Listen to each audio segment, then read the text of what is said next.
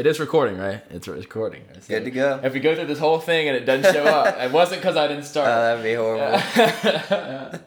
Oh, man. Hello and welcome to episode 10 of Living and Learning. Today's episode is called Fitness, Longevity, and Overcoming Injuries.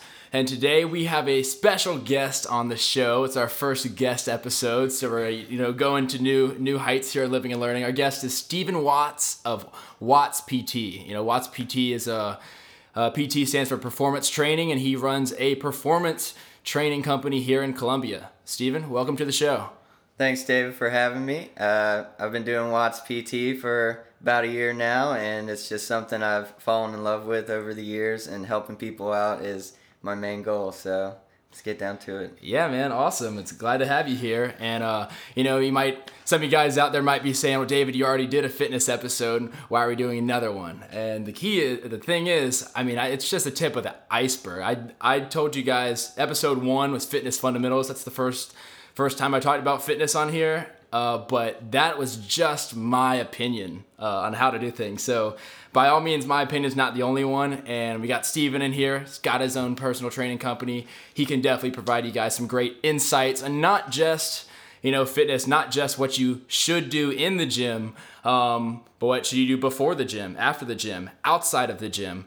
Fitness is not just something, it's not just, 1 hour, 3 days a week. You have to do things throughout the week to help you perform best, whether or not you're competitive, to help you perform on the days you actually train. So since we have Steven, since you're here, I'm going to shut up. I'm going to stop doing all the talking. We're going to get right into it. First question. So for all those people out there who, they've worked out some before, but they're not sure they haven't been able to get serious, haven't been able to get consistent with it. What can you do to say that you work out, I don't know, maybe once a week, you maybe go to your apartment gym and do some, run on the treadmill. What can people do to get serious and to really make fitness part of their lives?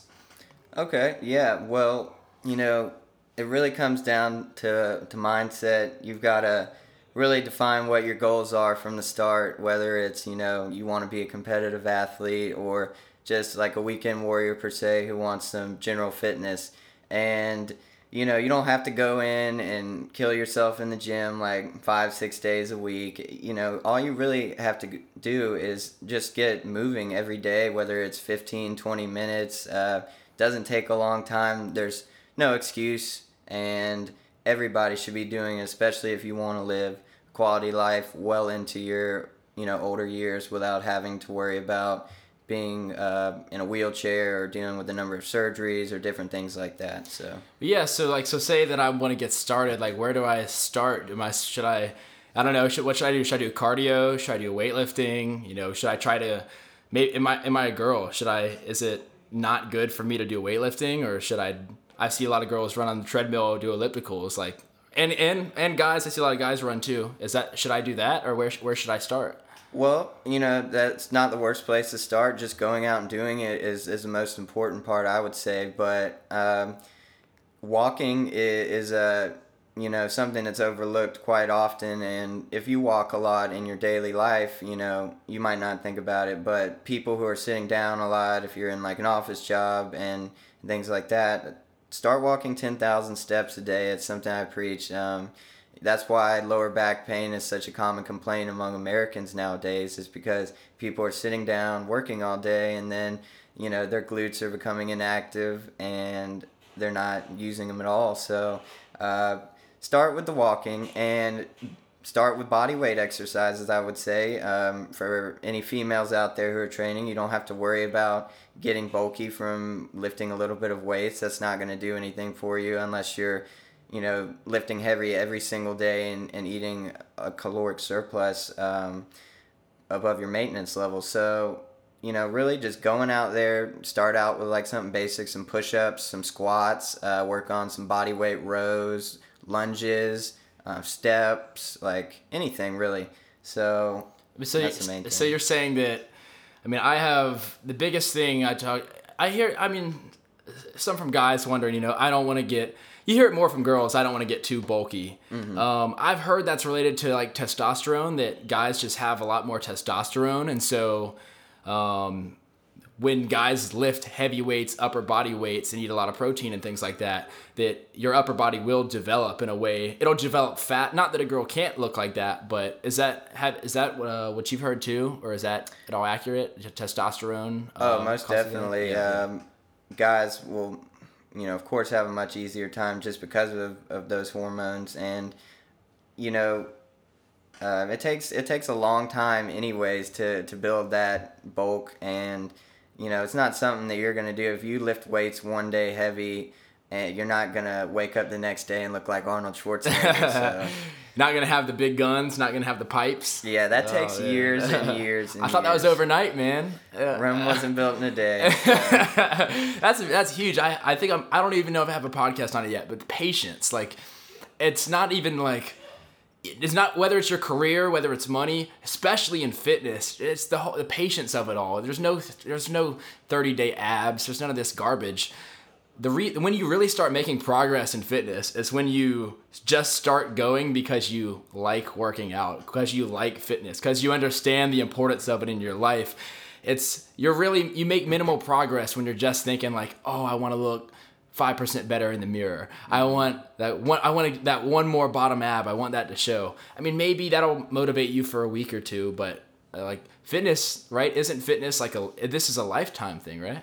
It's most definitely a lifetime thing, and you really got to find ways to enjoy it after a period of time. When I originally started out, I just wanted to lose weight, and I wanted to look better and feel more confident about myself, and as time goes on and I've gotten more and more into it, health has become my number one priority, and just living a very quality lifestyle, not having any movement restrictions. If I want to go run as fast as I can, one day when I have children or something like that, I don't want to ever have to worry about if I'm healthy enough to keep up with them or anything like that. And looking good and building that confidence eventually will become a side effect from just living that healthy lifestyle and finding different small things that you can do every day. Yeah, I love that, man. You do it for yourself first, and then you have benefits that obviously maybe you look better, so maybe you impress people.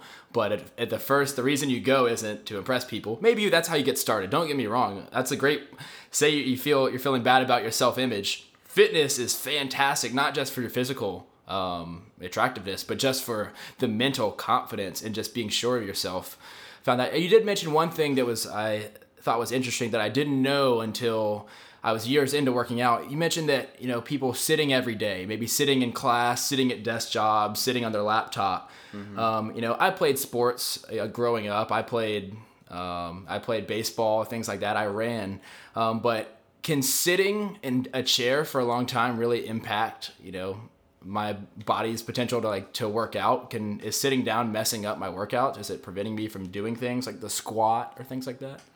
I would definitely say if you're sitting for an extended period of time every day, that could definitely cause some issues in the long run.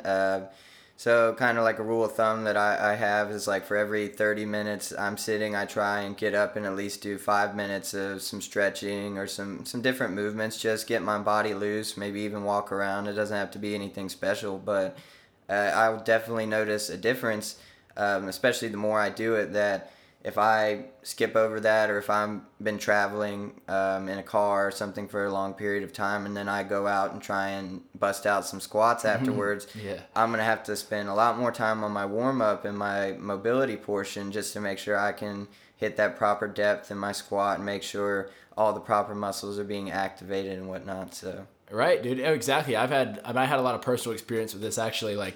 For those of you out there who are squatting and who are doing big compound movements, and you all should be, we'll touch on that. But if you're not squatting, you better be deadlifting. You're not deadlifting, you better be deadlifting. That's that's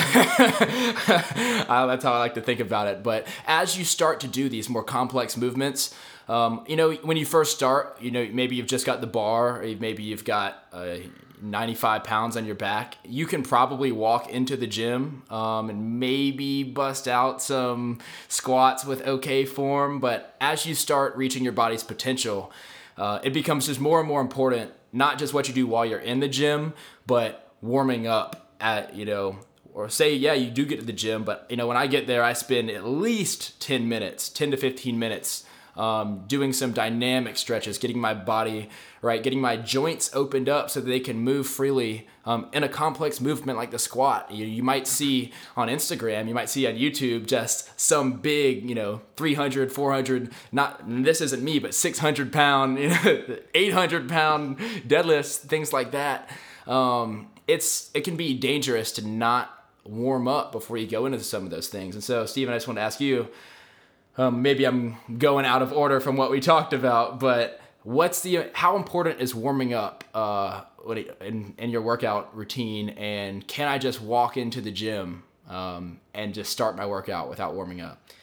Yeah, I would say that warming up really is more important in itself in the long run than the actual workout itself. Just a little side note, one of the reasons that I spend so much time working on warm-ups and trying to just figure out the best way to make sure I'm not getting injured on a day-to-day basis with high-intensity training is back in the day, my dad used to be a power lifter, and he did some competitions and different things, and one day he was deadlifting, I think it was like 600 pounds. He had already won the competition, actually, but of course he wanted to show off for my mom, so he wanted to do another rep. Always the girl involved. Always the girl, yeah. And after that, he destroyed his lumbar spine because he wasn't doing the proper warm-ups and prevention techniques, and for the past 20 years, I've seen him do some physical therapy 15 to 20 minutes every morning just to make sure he can get through the day without excruciating pain in his lower back, and he's never been able to deadlift the same or anything like that. So wow, that was one thing that really prompted me to really focus on things like warm-up and stretching. So anyways, with my warm-up on like a daily basis for when I'm training, there's really 3 things that I like to do. And the first thing, and you can either do this right when you get out of bed in the morning or just spend 5 minutes before you start your warm-up officially, is getting all of your joints loose. So you want to take everything through a full range of motion, and there's different things for each body part, but basically like for your hips, for example, you can look up online like hip circle or like the fire hydrant movement or the donkey kickbacks for glutes as well. Like just things like that really kind of get your hip in a full range of motion, making sure that there's just no restrictions there. So that's the first thing. I get my neck, my shoulders, get your elbows, your wrists, like hips, knees, like your thoracic spine, ankles, get your feet moving some, even like wiggle your toes, whatever it is. Just get everything engaged. And then after that, I'll spend about another 5 to 10 minutes doing more of a general warm-up, just raising my body temperature and also increasing my heart rate. So that might just be, walking on the treadmill for a couple minutes. I like to use the rowing machine and just do maybe like a 500-meter row or some jumping jacks, jump rope, whatever it is. Really, you could dance around as long as nobody's watching you if you're a bad dancer. If you're in a private gym, maybe not. Yeah, exactly. Maybe not if you're at Gold's. Yeah, you might not want to be dancing around at Gold's. You might get some looks, unless you're really good, of course. But, if you're a great dancer, by all means. Yeah. Put it on Instagram or something. Yeah. And then... So after I finish that, I've got a light sweat going. I'm not tired by any means, but I feel primed and ready to go. So then I have to examine what my moves will be for the day. So I want to do a specific warm-up that's going to target those areas and make sure they're all firing properly. So, for example, with the squat, I'm going to want to warm up my quads, my hamstrings, my glutes, also get my whole trunk involved, and lower back, obliques, abdominal area, and also getting the scapula involved in the upper back to maintain that tension in the upper body, making sure that I have, a flat back angle while I'm squatting and everything like that. And that, depending on how complex your movements are for the day, that can range anywhere from like 5 all the way up to maybe 15 to 20 minutes. So it really varies how long you should be spending on those things every day. but it's very critical that you don't skip any of those steps because they're all necessary to do that. And, I've been following that for a little over 2 years now, and I never felt better. I don't have nearly the amount of small little nagging injuries that might come up over a period of time versus when I was kind of just doing a little bit here and there of each of those things, but I was never fully going through each one every single day. So, right. So, I think this is the case for a lot of people that they don't necessarily. When you start working out, you just go right into the gym, no warm up, no warm down. This is how I used to start, at least. Maybe it's different for you guys, but what if you're not doing what if you're not squatting, you're not doing anything that's too stressful? Maybe you go in and hit the dumbbell rack, you get on the treadmill, you jog, things like that. Maybe say you haven't had any injuries or any sort of problems yet. Is it still important to warm up and warm down even if you haven't had any problems from just going straight into the gym? I definitely think it's critical that everybody does this regardless of where you're at with your fitness levels. And of course, yeah, you're not going to be spending 30 minutes on the warm up, if you're just going to go sit on the elliptical for like 20 minutes or something like that. It might be good to definitely go through the full ranges of motion and still maybe do 1 or 2 movements just for like 5 to 10 reps to get everything activated. And it's important because you're teaching your body to really strengthen and kind of stabilize all these different areas that may never even be activated. Like the more and more I've worked on my fitness, the more and more I've realized that there's certain parts of my body that I wasn't actually using on certain parts of the lifts. And a very common example I can think of is with the pull-up. And with the pull-up, I see a lot of people, especially clients that I'm training, is they're pulling with their arms and the front of their body. It's very chest heavy, very bicep heavy, very forearm heavy, and they may develop a number of things, whether it's like elbow pain, any bicep tightness, chest tightness. And, by training and working on these specific warm-ups, you realize, okay, I can actually activate my lats a lot better when I'm warming them up beforehand. And then, when I'm pulling on the pull-up now, I can feel a huge difference on what's actually being utilized throughout it. And it might not be very great in the short term because you're like, okay, I haven't really been working on this, so maybe I'm getting 1 to 2 reps in, but it's going to help you so much more in the long term. And since we had talked about this is such a lifestyle commitment, you want to be thinking about the long term in this. So, maybe you're doing 2 now, but I guarantee you a couple months from now you might be doing 10 to 12 whereas you were stuck at maybe like 6 to 8 before. Yeah, that's awesome, man. That's definitely like how I like to think about it is, if you're going to be driving like a race car or something like that, you don't just turn the car on cold and then gun it, all right? This is not how, if you ever watch something like Formula One or something like that, I mean, they've got the cars, they're heating up the engines, they're heating up the tires, they're getting everything warmed up and ready to go. So when the time for the actual race comes, that you're performing at your peak levels. And even if you're not, for a competitive powerlifter, of course you want to perform at your peak levels. But even if you're doing it for recreation, who wouldn't want to be in their best state while you're working out so that you're running the fastest or you're lifting the most weight, or even just that you're killing the workout and it's not as painful as it would be had you just come in cold and just jumped right into it.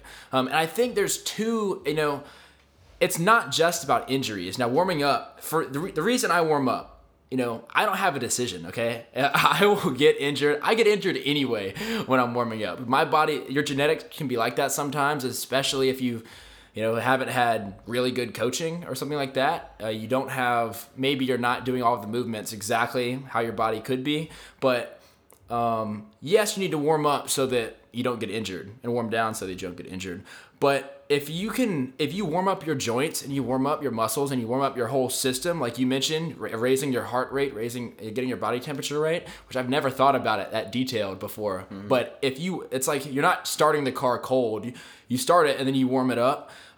You'll be able to get into better positions especially if you're a weightlifter, you're able to get into better positions in the squat, in the bench press, in the deadlift. If you're an Olympic weightlifter, in the clean and jerk, and this. Find me someone who can snatch, who can do a full snatch without warming up, because I can't. All right, that's the truth. Which even if you're not deep like that, warming up will help you get into a better position, which means that your body is able to basically produce the maximum amount of force, or lift the most weight, or lift a certain amount of weight for the most number of reps.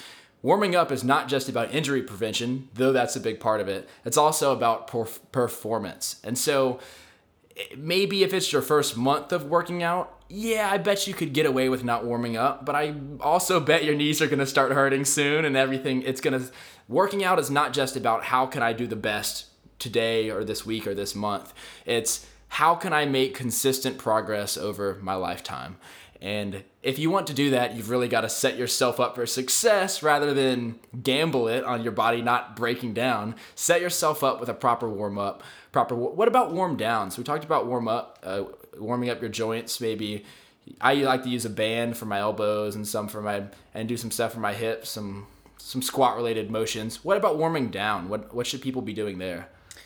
Yeah, and these are areas that are so easily skipped in your average gym goer, his routine, and they're so vital to that longevity. So with the warm down, cool down, whatever you want to call it, I think everybody needs to do that after the workout. And of course, it's relative with the intensity of your workout.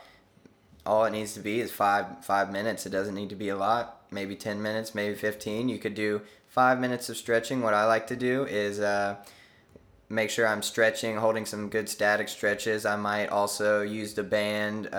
There's different types of stretching techniques out there, like PNF, for example, which is... What is that? A good example I can think of is like, if I did deadlifts that day, my hamstrings are naturally going to be a little tight from that. So I'll grab a resistance band. It doesn't need to be, super heavy duty. And I'll wrap it around my foot, and I will pull on the band, and I'll also push with my leg. So it's naturally going to be pulling my leg up towards me, and I'm putting that force against it, which is like a stretch reflex. So you're going to be applying that force there in that end range of motion, and then you let loose of the band, let your muscle relax 10 to 15 seconds, do it again, and you'll realize that your range of motion has increased in just that short amount of time. And I actually learned that myself from getting some deep tissue massages over the years. I had a friend of mine who showed me that, and once I started incorporating just something that simple into my cool down, I noticed a huge result over the next few months with my general mobility for all my lifts. And another thing is like foam rolling and things are becoming more and more popular. Yep. And I'm a pretty big fan of those things, but there's a lot of misinformation out there, and from what I've found personally, my favorite time to foam roll is after I get out of the shower, after I work out. My body's still a little warm, so I'll go sit on the foam roller, find those tight areas, just kind of roll out the knots, maybe like a minute or two per muscle group or whatever, and then that kind of moves all the fluids around in your legs, gets those knots out of there, and then that's a great time to hold your static stretches. Could be 2 minute stretch, it could be a 5 minute stretch, it could be a 10-minute stretch. And then at that point, since you're not having all those knots in your leg, you're able to fully extend to your in range of motion, and you can just hold that. And that's going to help you a lot more in the long term than just like, seeing some guy try and touch his toes after his workout for 10 seconds and then call it a day. Like, classic. That's like a high school stretch. Like, you finish anything to touch your toes and you're done. Exactly. And so many people skimp over it, and it's such an important part. And looking back years ago when I had first started, that's something I wish I would have known about to begin with. And people are lazy about it, but please do it. You'll thank yourself in the long run. Yeah. I'd like to talk about two things you mentioned. Again, guys, when I started working out, I didn't foam roll. I didn't know what a foam roller was. Okay, I maybe did some stretches, some touch your toes type stuff, kind of spread your legs and try to stretch it out, kind of things. I didn't know what they were called. I didn't know what I was doing. I just try to stretch till I felt good, and then work out. The two things I like to touch on are when should you foam roll? Should I do it before my workout? Should I do it after my workout? Let's just start with that, because I know I personally, based on the research, I don't have any sources to back this up, so I apologize in advance. But I've read that I think there's a pretty good consensus that foam rolling after your workout helps your recovery. I'm not going to try to drop the terms because I don't remember them. It helps break down some tissue in a good way in your body that helps you recover. And that foam rolling before your workout, I think it's mixed. Some people recommend it, and some people say no, it'll just make your muscles soft, and you don't want to do it before your workout. What are your thoughts on that? Foam rolling is something, like I said, that I enjoy. You definitely don't need to do it, but I think that it can definitely aid in your recovery big time. You don't need to. What am I doing it for? Well, it will definitely help you out in the short term. If you're feeling pain somewhere, especially foam rolling like before bed or something like that, I like to do. My neck gets tight some nights when I sleep, so I'll make sure that I do a little bit of foam rolling on my thoracic spine area to get that loose and then just hold a few stretches. It can be valuable if you're using it properly. Before working out, some people like to do it like you had mentioned. I've tried it that way. I'm not really a big fan, so I never do it before I work out. Yeah, me neither. I used to. I stopped, but yeah. Yeah, you definitely want to make sure your body's warm. So, don't immediately do that first thing when you get into the gym. That's why I say to do it when you get out of the shower, because your body's naturally going to be in a warmer state from the hot water. Cool. You can jump right into it a little bit easier versus if you're walking into the gym straight from the office or something like that and hop on the foam roller. Probably not a good idea, especially you'll be getting that tissue kind of loosened up a little bit, and you might get a better range of motion, but you haven't been strengthening your body in those new positions yet, so it might cause more harm than good in certain instances. Cool. And so what about stretching too? So I specifically like static and dynamic stretches. First off, what's the difference? And should I, which one should I do before my workout? Which one should I do after my workout? Do you have an opinion on that? Yeah. Yes, most definitely. I prefer dynamic stretches. So as I mentioned earlier with the warm-ups. What is a dynamic stretch, right? Dynamic stretch really is just some type of stretch that you're staying moving. You're not holding anything for an extended period of time. So like, for example, a lot of football players, they love to do high knees, butt kicks, Frankenstein, karaoke, things like that. Those are all good dynamic movements that you should be doing before your workout.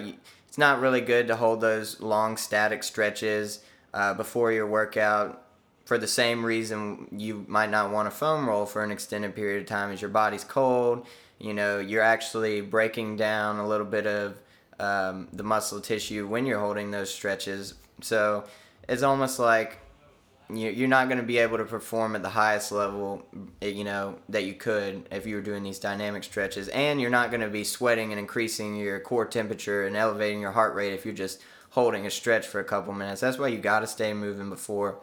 And dynamic stretches are good all the time too. You should also do them after your workout. Cool. and hold some static stretches after your workout too. It's not going to hurt you. So that's awesome, man. Yeah, I can vouch for what Steven just said. Like I do dynamic stretches before I start. I kind of warm up my hips, warm up elbows, knees, really get my joints right, and just it helps my body feel those positions better. So when you're down in a heavy squat with a lot of weight in your back, your body, you've already opened everything up. So you're used to, it's not like you're hitting the limit of your body's mobility. It's not like this could happen if especially if you didn't warm up, it's not like your bones are colliding or like, you've hopefully stretched everything out. But I love doing dynamic stuff before I work out.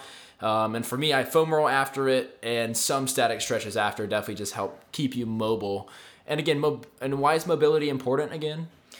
It's really important just for making sure you're getting in the best position possible for all your lifts. And like I said earlier, in the short term, it might look like it's going to be a lot harder doing it that way because you're not used to it. So you might have to decrease your weight by 25 to 50%.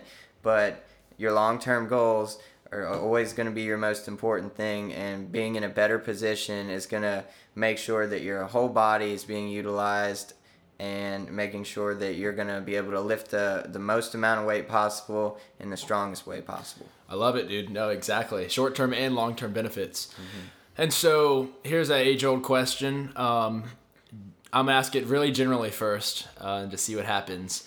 I want to get in shape. Should I squat and should I deadlift? Or should I just go do some other weight stuff in the gym? Squatting and deadlifting, I'm a firm believer that those are two of probably the most important moves. Damn right.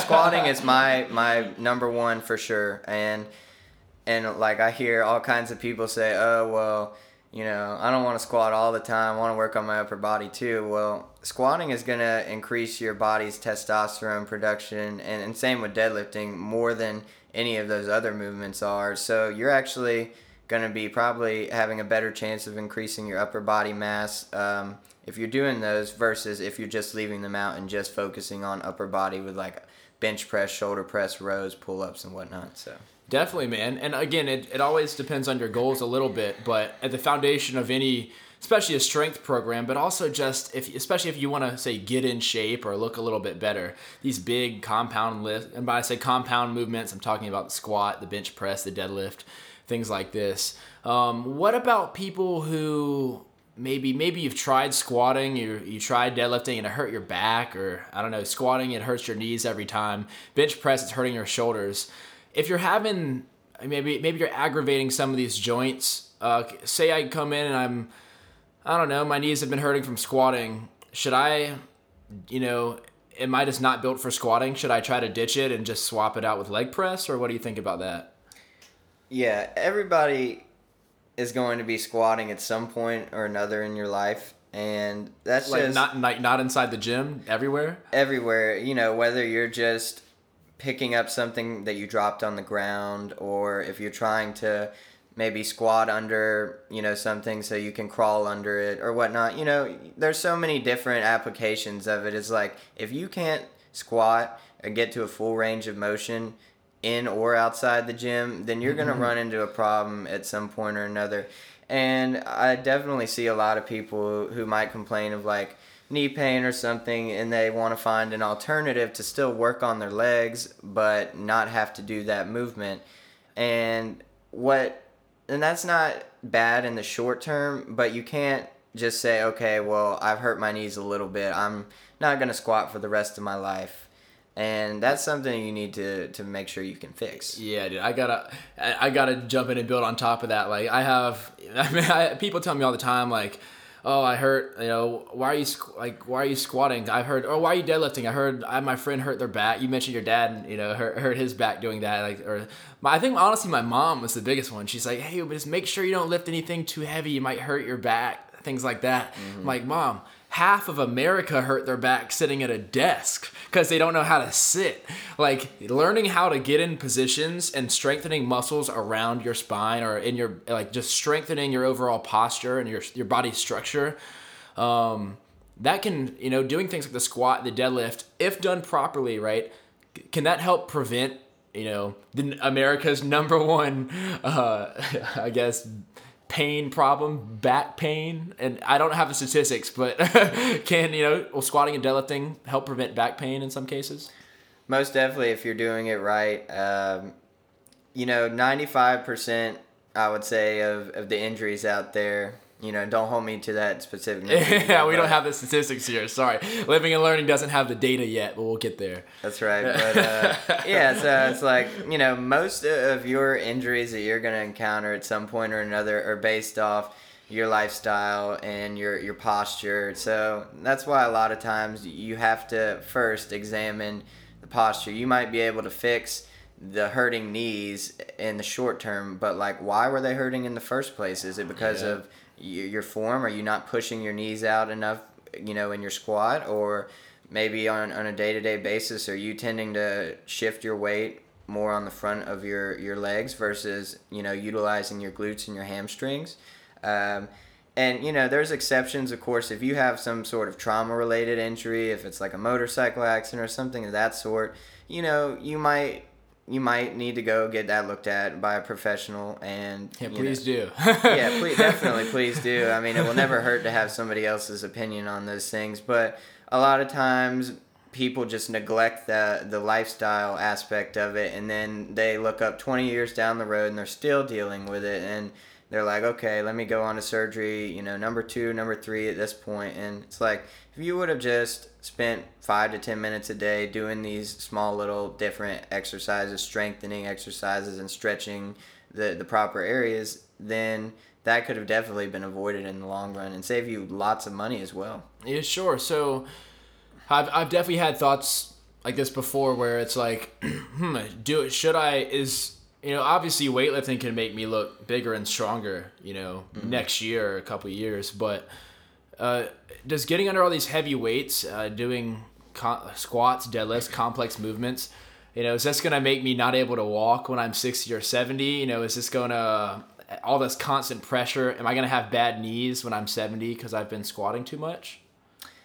I think it would be the opposite. If you're really working on, these small imbalances like I had mentioned, then you're going to actually be stronger than ever. And squatting, like I said, is a natural human movement, and you've got to keep doing it. And it might not necessarily be with a ton of weight, but as long as you're doing it, that's what counts. And I think your knees will definitely thank you in the long run. And I know some people that have been lifting for 30 plus years and they walk fine. And then I also know other people who've been lifting for 30 plus years and they can't walk. And that's all dependent on what they were doing outside of the gym and, just those small little things that all these people are skipping and overlooking because you're not dealing with the problem now, but you've really got to think about what you're going to be dealing with later. Sure, man. I love that. It's definitely like you want to approach things with a preventative mindset of let me do the warm up, let me do the things let me do them early and often. Let me not wait until I get injured to do these things, but let me make it part of my lifestyle. I've definitely heard that. So this is interesting. So even after, obviously you can look good and healthy and young when you're actually 25 years old or something like that. But what about when you're 60? I'm not talking like 40s, but like 60s and 70s. So what I've read is that, when you're especially you're a young male, your body can produce a lot of human growth hormone. And one thing that increases how much growth hormone you secrete is as heavy weightlifting. So heavy weightlifting induces more growth hormone secretion. And what I've read is that at age, I don't know, maybe it's 30 or so, your body kind of slows down and stops producing that, which might explain why not a lot of people go on big growth spurts at age 40. So that's kind of like, I'm imagining that's related.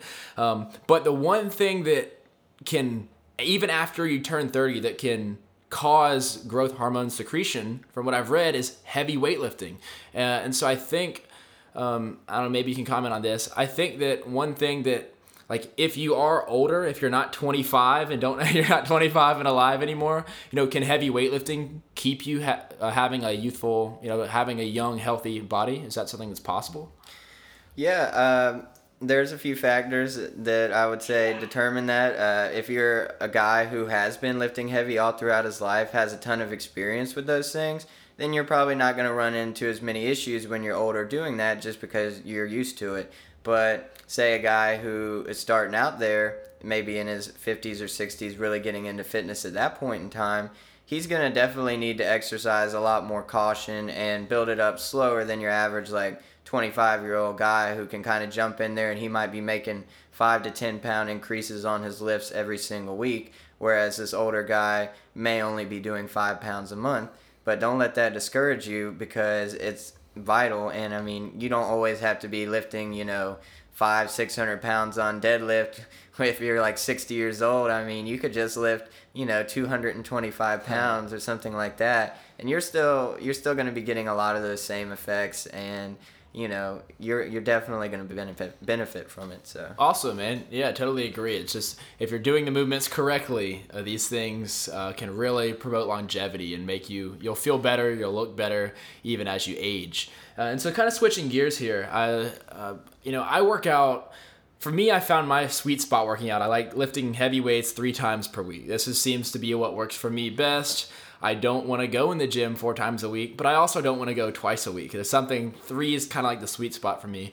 And I wanted to ask you some about your routine. Can you kind of like start to finish? We've talked about some warm-up stuff. We've talked about warming down after your shower. Right now, I guess, in your life, one, what are your goals right now, if you have any specific ones? And then kind of just walk me through your routine. Sure. So my goals typically will shift from each season. So, spring and summer, I want to make sure I'm looking a little bit leaner, getting ready for the beach, making sure my performance is up. Beach bod. That's right. Yeah, my friends want to go out and play a game of football or something like that while it's warm out. I want to make sure that I'm focusing a little bit more on those things in that time period, whereas in like winter and fall, I may be wanting to do more of like a bodybuilding style routine and gaining some mass when I know I'll be wearing more clothes and people don't have to see all the extra little fat rolls that might be developing in the meantime. Something like that. That's the cooler, man. That's the insulation. That's what keeps right. you warm. That's right. That's definitely true. So, and it's definitely very important, of course, to have your goals for everything. So I'm not, doing any competitions at this point in time, but one thing that I'm focusing on right now, that something I've struggled with throughout my whole life, is long distance running and gymnastic style movements. So I'm working right now on increasing my endurance for my runs and also increasing my ability to get myself into a freestanding handstand, working on things like muscle ups, jumping, backflips, whatever it is. So cool. That's something I'm focusing on right now. That's awesome, man. Yeah, really getting it seems to me like you get a good balance and really keep your body. And it's not just like you can lift heavy weight, but I couldn't put you on a track. It's not like that at all. It's like, it seems like a very well-rounded, you're able to jump, you're able to do muscle ups, you're able to run. Is it necessary to hit all those areas, or can I just focus on just long distance running or just weightlifting? Yeah, and that definitely goes back to still what your specific goals are. For me, I just like to be a well-rounded individual, and it also keeps it exciting for me since I've been doing it for years now. I originally started out with more of like a bodybuilding and powerlifting style programs, and as I got more into it, it's like I want to make sure I'm doing something a little bit different every day. So that's why I'm really focusing on these weaknesses.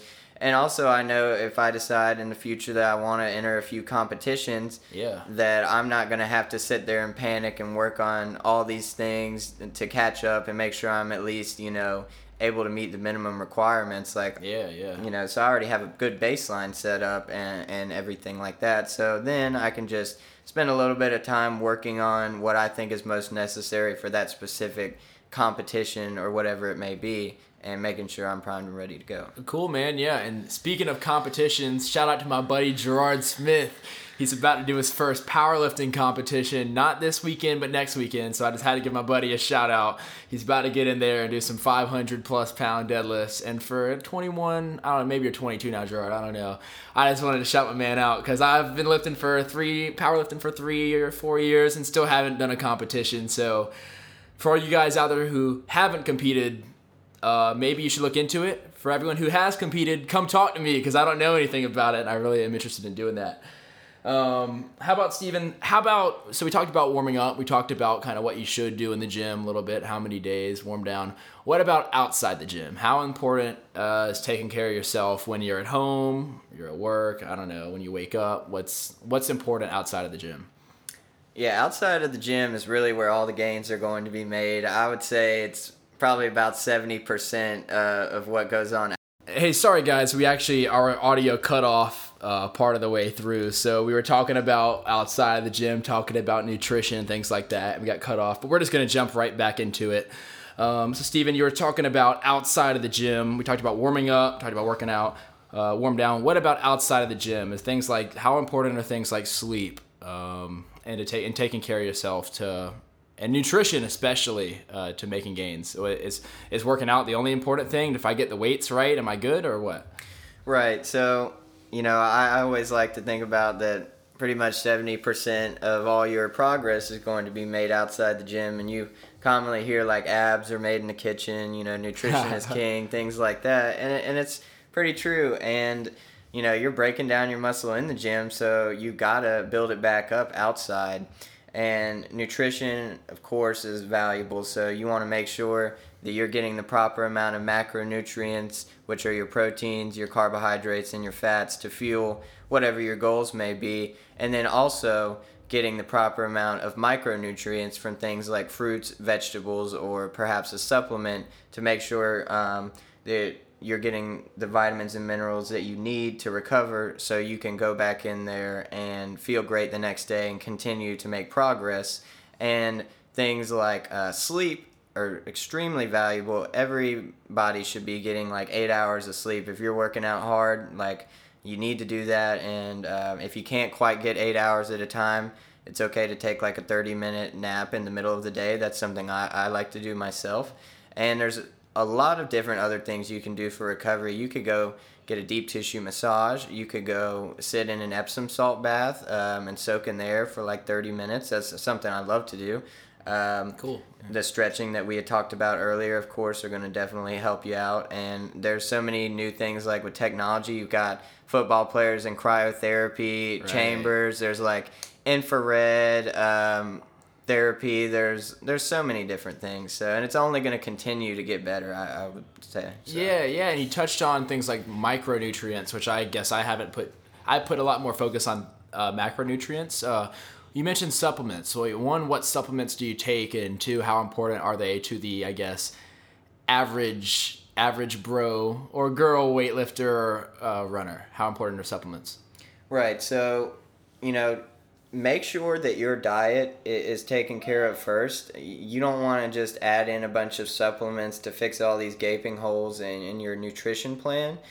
And when you say, when you finally feel that everything is where it should be as far as your nutrition goes, then you can start considering adding in a few supplements. And there's a vast market out there of all kinds of different ones saying you need this, this, and that.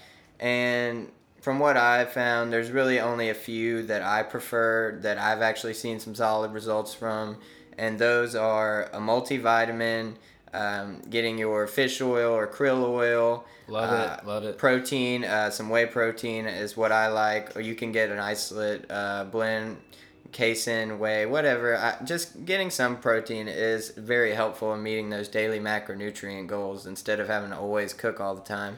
And then creatine is another one that I'm a big fan of. And you can take it long term, but you need to make sure you're drinking a lot of water with it. I personally like to do it when I'm trying to bulk up, not necessarily as much when I'm trying to cut weight. So. Got it. Yeah, I mean, it only makes sense. Creatine, I would imagine you want to do that when you're in a growth phase and not trying to reduce everything. Yeah, I definitely agree with what you said. Like, supplements could be important if you're a competitive weightlifter. Then every last pound makes a difference. But for most of us out there who are working out to stay in shape, to be fit, even I'm a recreational powerlifter. I go in the gym to lift as much weight as I can, but I don't compete. Things that I do: fish oil, multivitamins, whey protein isolate, basically everything you said. The only thing that I haven't done is creatine, and from what I've read, creatine does work. I think there's a small percentage of the population who are non-responders to creatine, but for most people, creatine's you might have heard of that.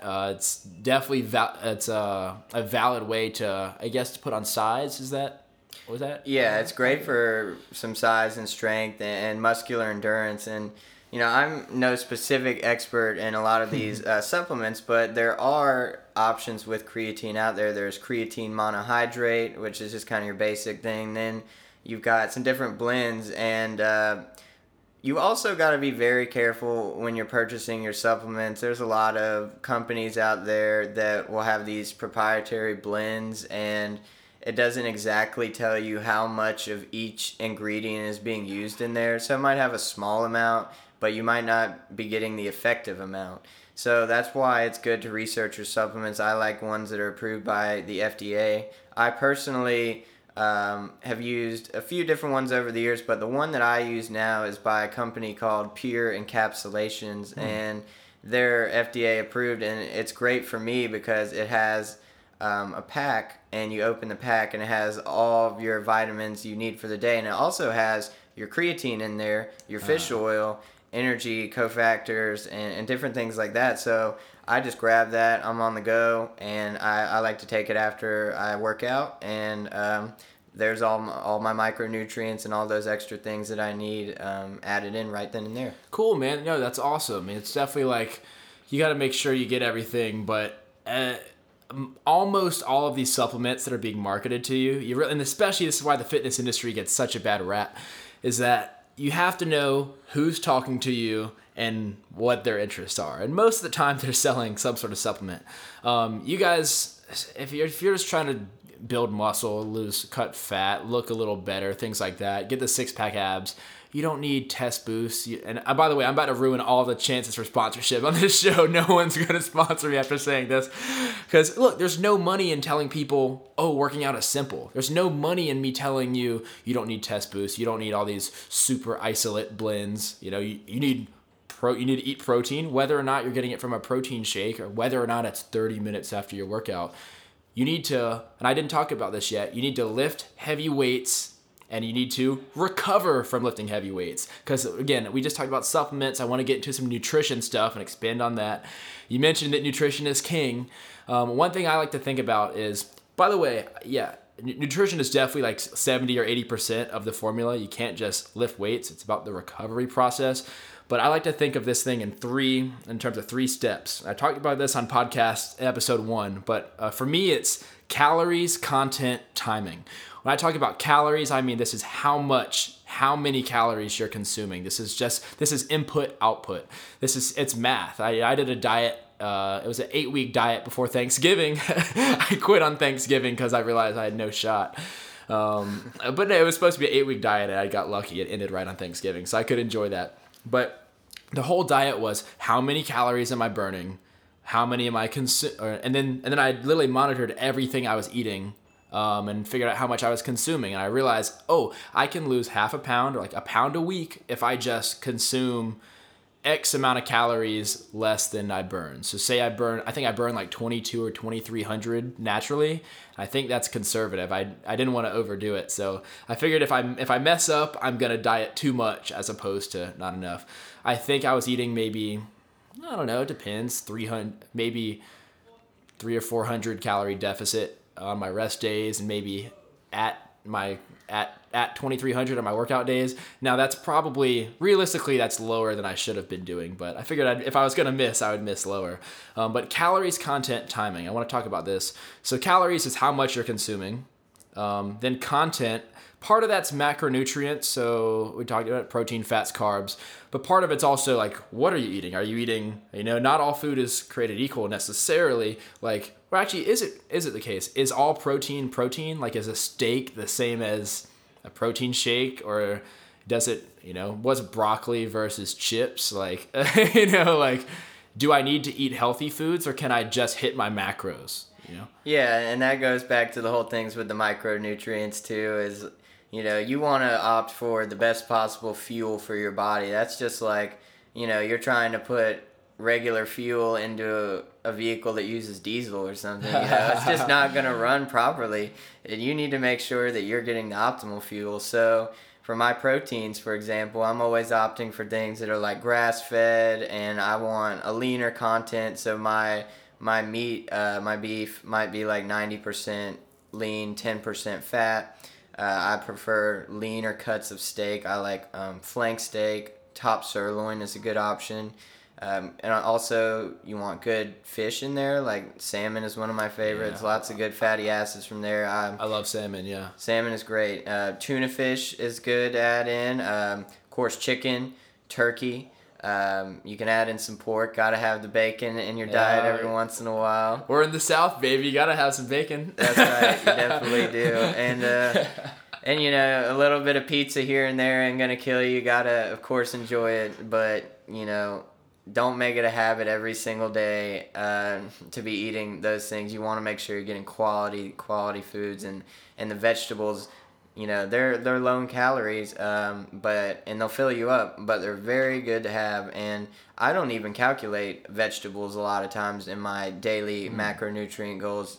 I just eat as much as possible with as different varieties possible. I love different colors, colors of the rainbow. You know, want all kinds of different ones because they provide different nutrients within them, and all those things together will definitely aid in better performance when you get back into the gym. Sure, yeah. Part of it, part of it is performance and aesthetics and looking better. Part of it, as we've been talking about this whole episode, is longevity. Eating healthier foods, eating lots of fruits and vegetables, things like this. It's not just about looking better in 6 months or next year.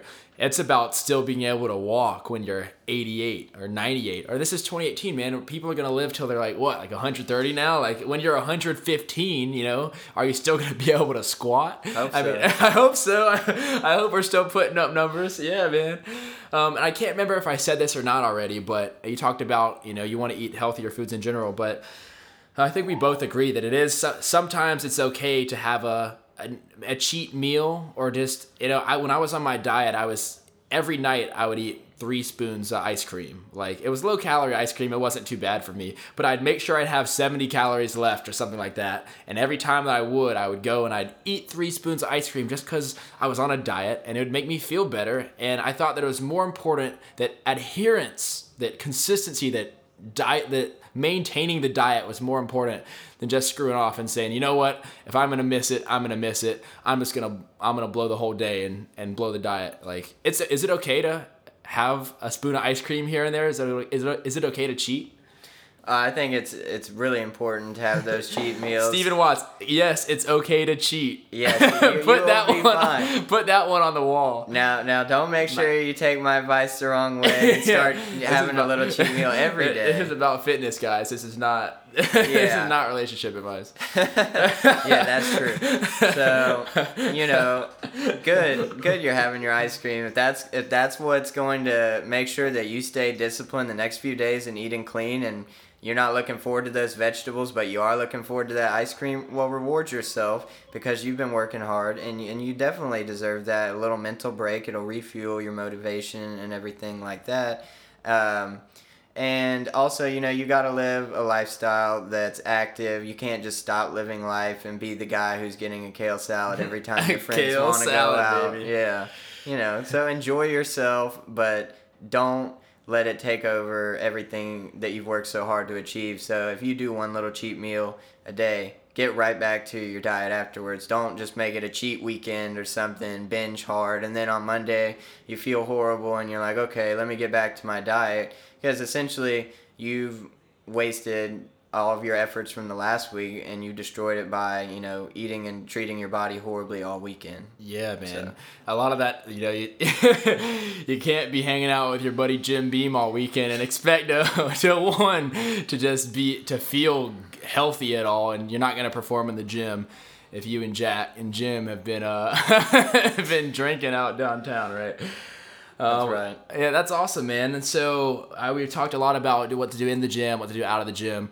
I want to ask you just a little bit about, so you run Watts PT. I feel like there's a lot of people, especially, this is the age of entrepreneurship, especially with the internet. How did you, so I bet fitness started as a hobby and then it became a lifestyle. How did you make this, how did you turn this into a business, and what kind of gave you the courage or the belief that you could do this as a career?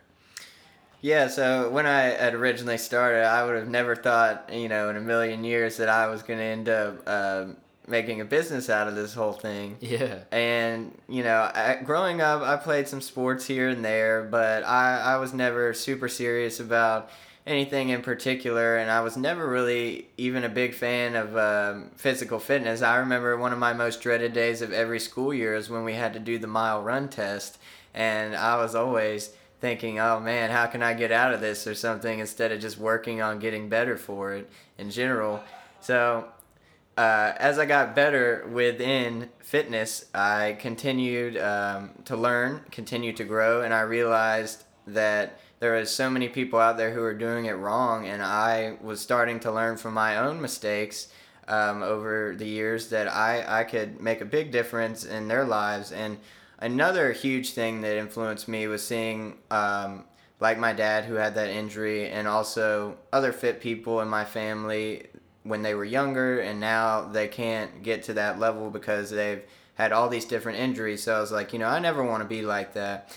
And that's why I started Watts Performance Training as a way to help spread that good message and everything. And as far as the business side of it goes, I pondered with the idea a few years, and after I graduated college, I really decided that I was going to make it happen, and I got it established as an LLC, and get things like insurance and all that good stuff to make sure you're taken care of on those ends, and then really developing a solid system of how I can effectively help people, and also finding ways of how we can measure your progress through various forms of evidence. So that goes beyond just taking progress photos and weighing yourself and finding where your body fat is, but also finding other factors like how's your aerobic capacity increasing. Like if you're doing a strength and conditioning program, let's see exactly what lifts have increased the most and like where you're feeling your best, or if you're like trying to do some sort of corrective program to work on injuries and imbalances. Like, can we see a big difference in where your mobility was and your stability was, 6 weeks ago, whereas it is now? So there's a lot of different things that go into it, and I'm always continuing to learn, always continuing to try and get better. And the more and more I learn, sometimes you realize the less you know. And even the smallest guy in the gym, take a second and maybe listen to him, because he could teach you something that you might not have thought about before, and that could be your breakthrough point. But if you're too proud to not do those things, then you may miss out on something critical. That's awesome, man. Like the humility of it, that there's no one that you can't learn from. There's no one who doesn't have, maybe advice that they can offer you, that really like, it's not just like, oh, I figured it out because I watched a few videos on YouTube and I squat every once a week. It's that there's other people there in the gym. But what about like what about bro science, man? How do I filter out the BS, man? It's bro science, Yeah, there's quite a bit of it out there, and as technology and things are getting better, we're definitely starting to have that divide between the bro science and what actually works. And if you're listening to this podcast at this point, you're already making a step in the right direction, because you're finding more and more ways to achieve your goals on a daily basis.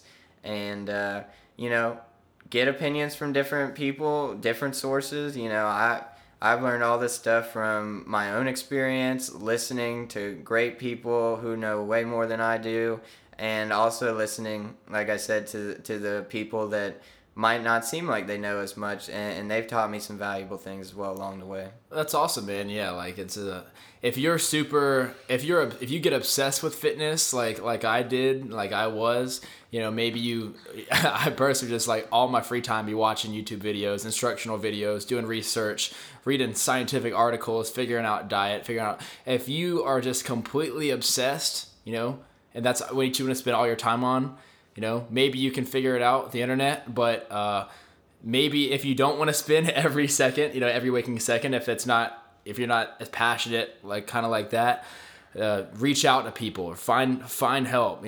Steven's very knowledgeable. This is the point where we gotta plug Watts PT, right? I mean, this is, if you need to find a trainer, you need to find someone who can help you with this.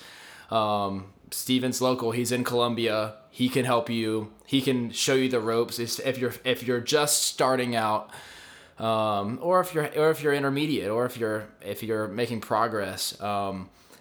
Is it possible to do it all on your own? Yeah, it's possible, but it's a big time commitment. And if you make these big jumps where you jumpstart, where your progress multiplies, and you don't want to have to make all the mistakes yourself. It seems to me like, Steven, you're very knowledgeable.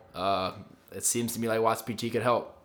Most definitely. I wish that I had had a coach earlier on, because I originally started just kind of learning from internet routines and different things and a little bit of trial and error. So that would have probably saved me 4 to 5 years of just kind of, going in there and just kind of half-assing what I would be doing, and also avoiding some injuries and different things like that. And as far as Watts PT goes, I offer a number of online programs. If you're not local to Columbia, or if you are and just want something that can go straight to your phone, I have an app, and it sends what your workout for the day is. You have videos for all the movements and instruction from myself on what you need to be doing.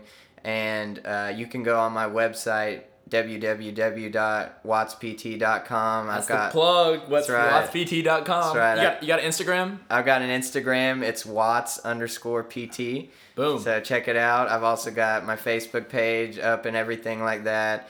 And I've got a blog with information. And also, if you're local to the area and want to train, whether you're somebody who's never stepped foot in the gym, or if you're somebody who's elderly, maybe you're 60 plus years old, that's perfectly fine too. I train a number of clients, females as well, that are above that age. And also, if you're maybe an athlete getting ready to start your football season, and you want to work on some weaknesses over the summer or different things like that to improve your on-field performance, then look no further, because I can definitely help you out with all those things. There you go. Awesome. Well, Steven, thank you so much for being on the podcast, man. This has been great.